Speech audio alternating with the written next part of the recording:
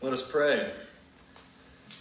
Lord Jesus, we thank you that your mercy is new for us every morning, that you are the great provider, that you have given us this day to live, and you have given us your word so that we might know you. We ask that you would open our hearts and our minds to you and open your word to us. We ask this in Jesus' name.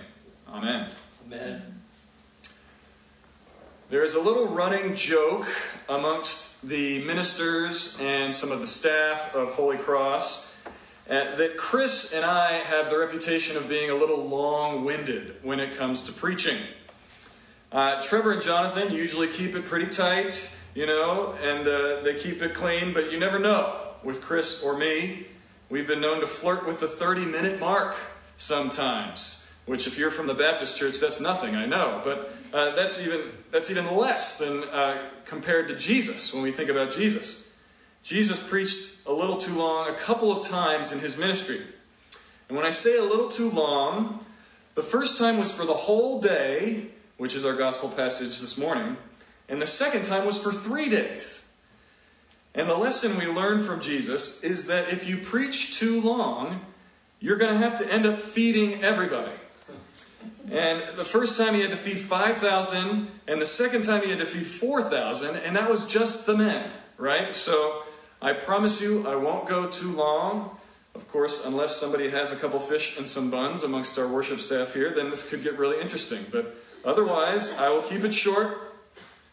I also want to point out that Jesus always gets shortchanged when it comes to this miracle. One of the many, many pitfalls of misogynistic cultures of the ancient Near East was that they only counted the men. They always say that he fed 5,000 men in this miracle. But if you count the women and children, which I assure you we do here at Holy Cross, we count everybody. In fact, during this quarantine, while you've been worshiping at home, we have been counting your pets as well. So attendance has been great this whole time, and so there's always a silver lining. But if you counted the women and the children that day, then the crowd that Jesus fed was much larger.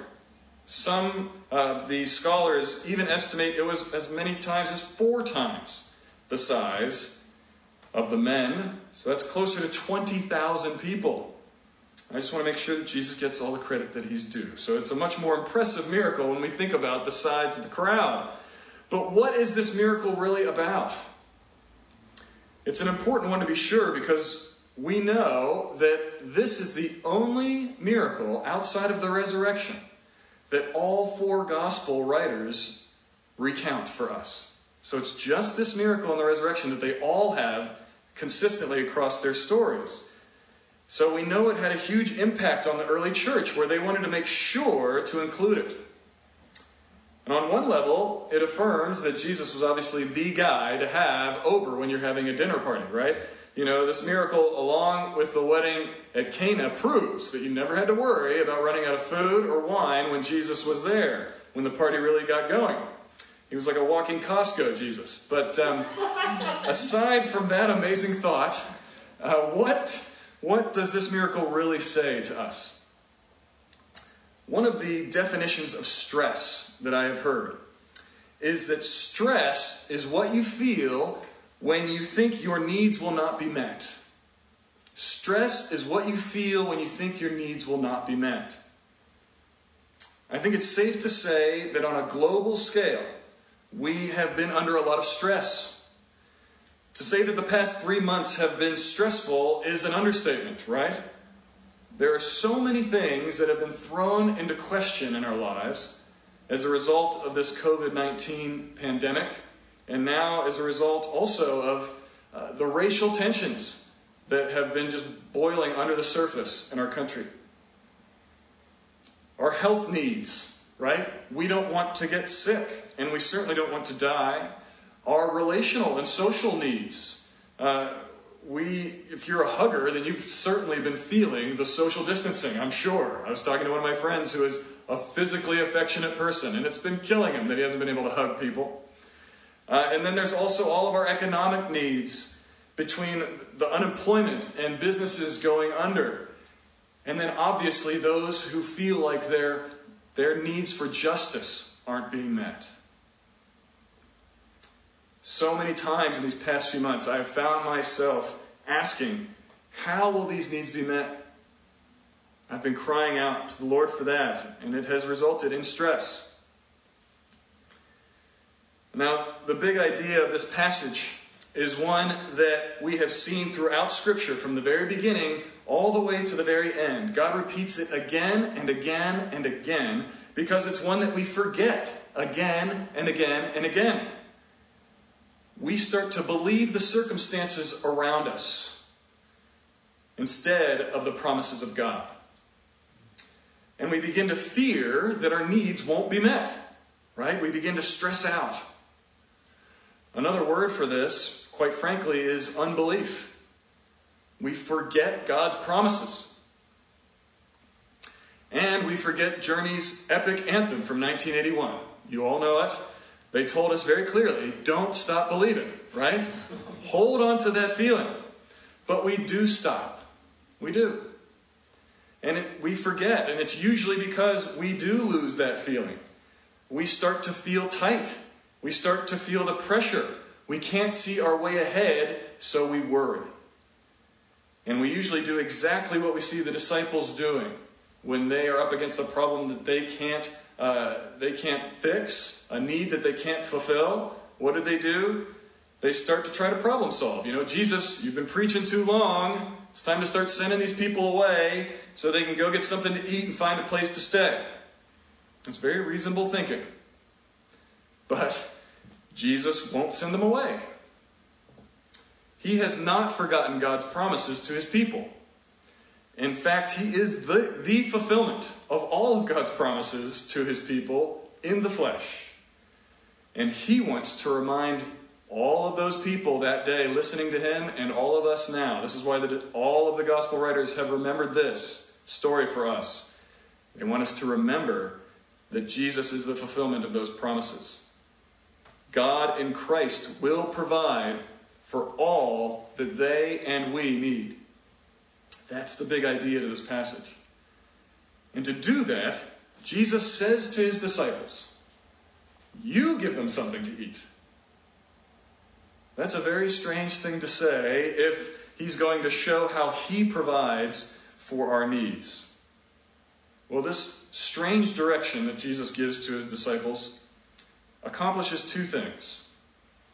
First, it continues to build on what he's just done. We heard it last week where he had sent out the disciples to minister. They had just returned from their mission where they had preached and healed many, is what we learned about last week. And Jesus here continues to foreshadow what he's going to do, what his plan is. His plan is to send them out, to be his messengers of God's grace to the world, to proclaim the good news of forgiveness of sins in the kingdom of God, and to make disciples of all nations. So he's foreshadowing, saying, you give them something to eat. The problem here is that the disciples didn't have anything to give. This is the second thing that Jesus does. He highlights the need even more by telling the disciples to feed these people. He's being consistent with God throughout Scripture, where he loves to come through for his people when things seem really impossible. And I'm just thinking of Noah, or Moses in the Red Sea, or Gideon, or David and Goliath, or Daniel in the lion's den. All through Scripture, God loves to have circumstances where it seems like it's impossible. And Luke, in his version of this story, gives us the abbreviated version, really, when we look at the other gospel writers. The other gospels tell us that the 5 loaves and the 2 fish that Luke says they have didn't even belong to them. It belonged to a boy in the crowd. And then it tells us that they actually sat there and thought about what it would take to buy food for this crowd, and it would take a fortune. They didn't have that either. So there was no way they were going to be able to feed this crowd. Jesus has highlighted the need, and by doing so, he has primed everyone, and now they're ready. You can even hear the disciples thinking it would take a miracle to feed this crowd. And that's just what he does. As we've heard, he takes this meager offering of 2 fish and 5 loaves, and he breaks it up and gives it to the disciples to give to the people, and everyone is satisfied. And they have 12 basketfuls left over. Jesus doesn't just meet our needs, he exceeds them.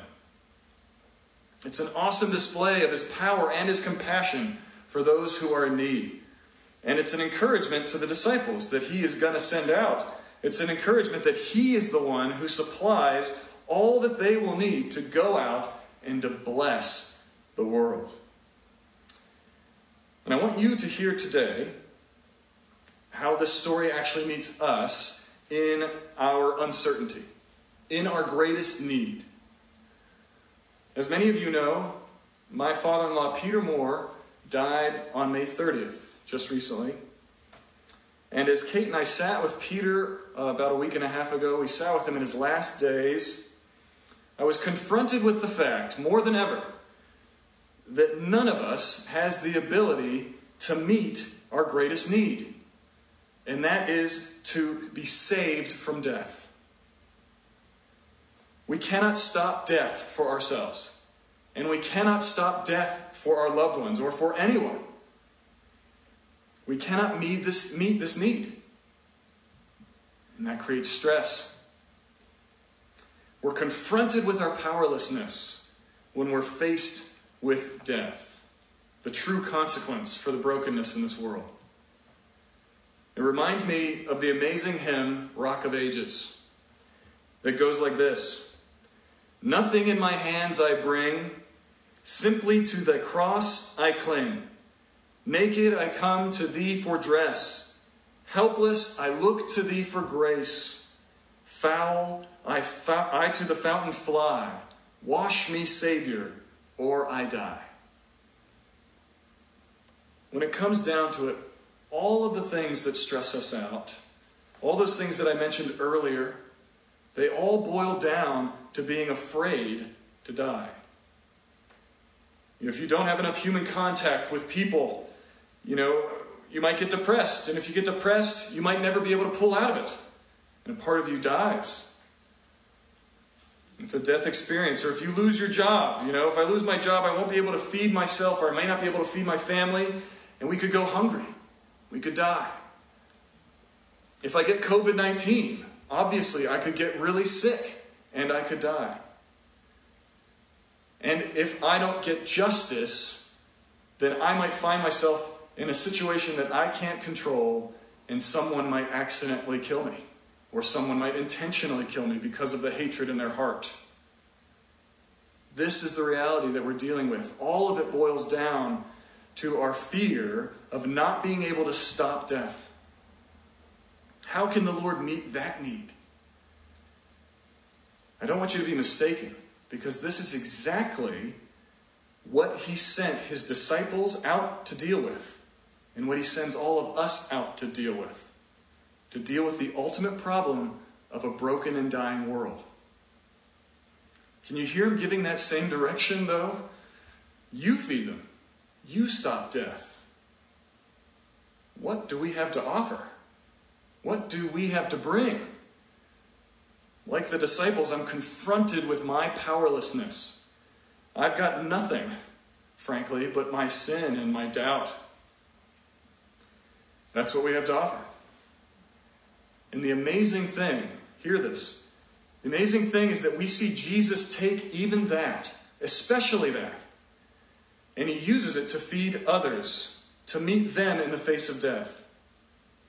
And that sounds like a crazy statement. How can he use our sin to bless others? How does that work? Well, we love to talk about transformation in the church, right? We're all about transformation, that Jesus brings transformation in our lives. He certainly does. But oftentimes when we think of that word, we think of it kind of from our human understanding, and we often like to think transformation just means a sense of improvement. I'm getting better every day, that kind of thinking. But this miracle here points to something far more radical, something far greater when it comes to transformation. The transformation that Jesus works in us and for us and then through us. He takes our very sin, the very place in your life where Satan loves to point at you and shame you with it. Those things that we've thought and done, where the accuser comes and says, I cannot believe you did that. Look how bad you are. You deserve to be rejected for that. You deserve to die for that. Jesus takes those things and he transforms them into blessings for others. How? How can that sin be transformed? How can the sin that's hurt others now become something that is transformed into a blessing for others? I'll tell you.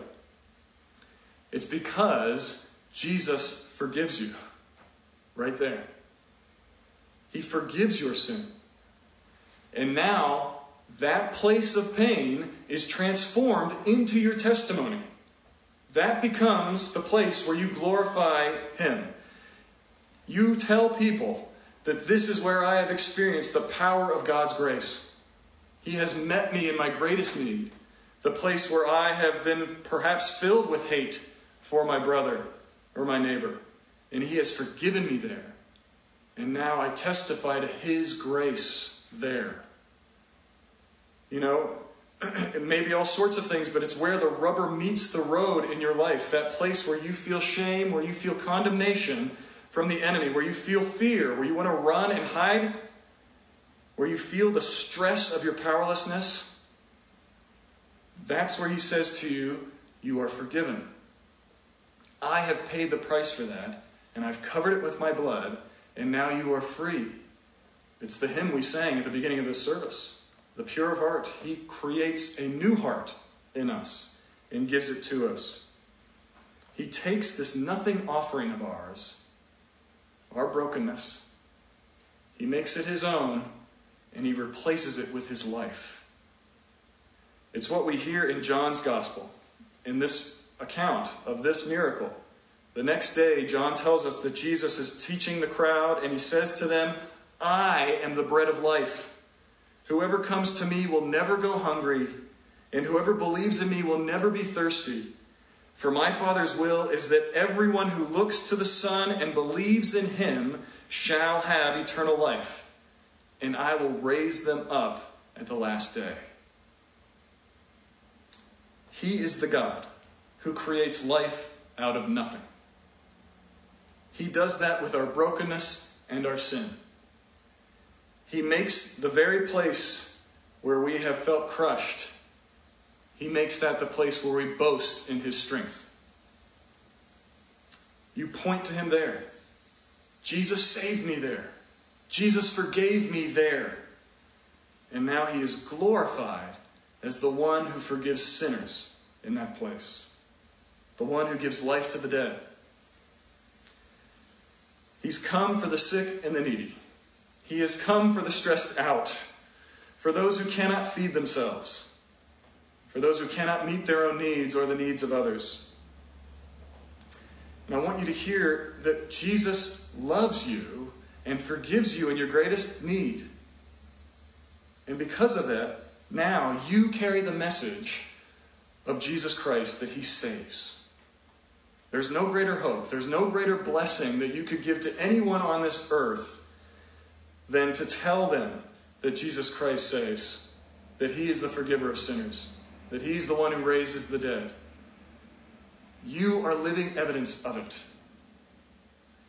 Your basket is now full with the bread of life Himself.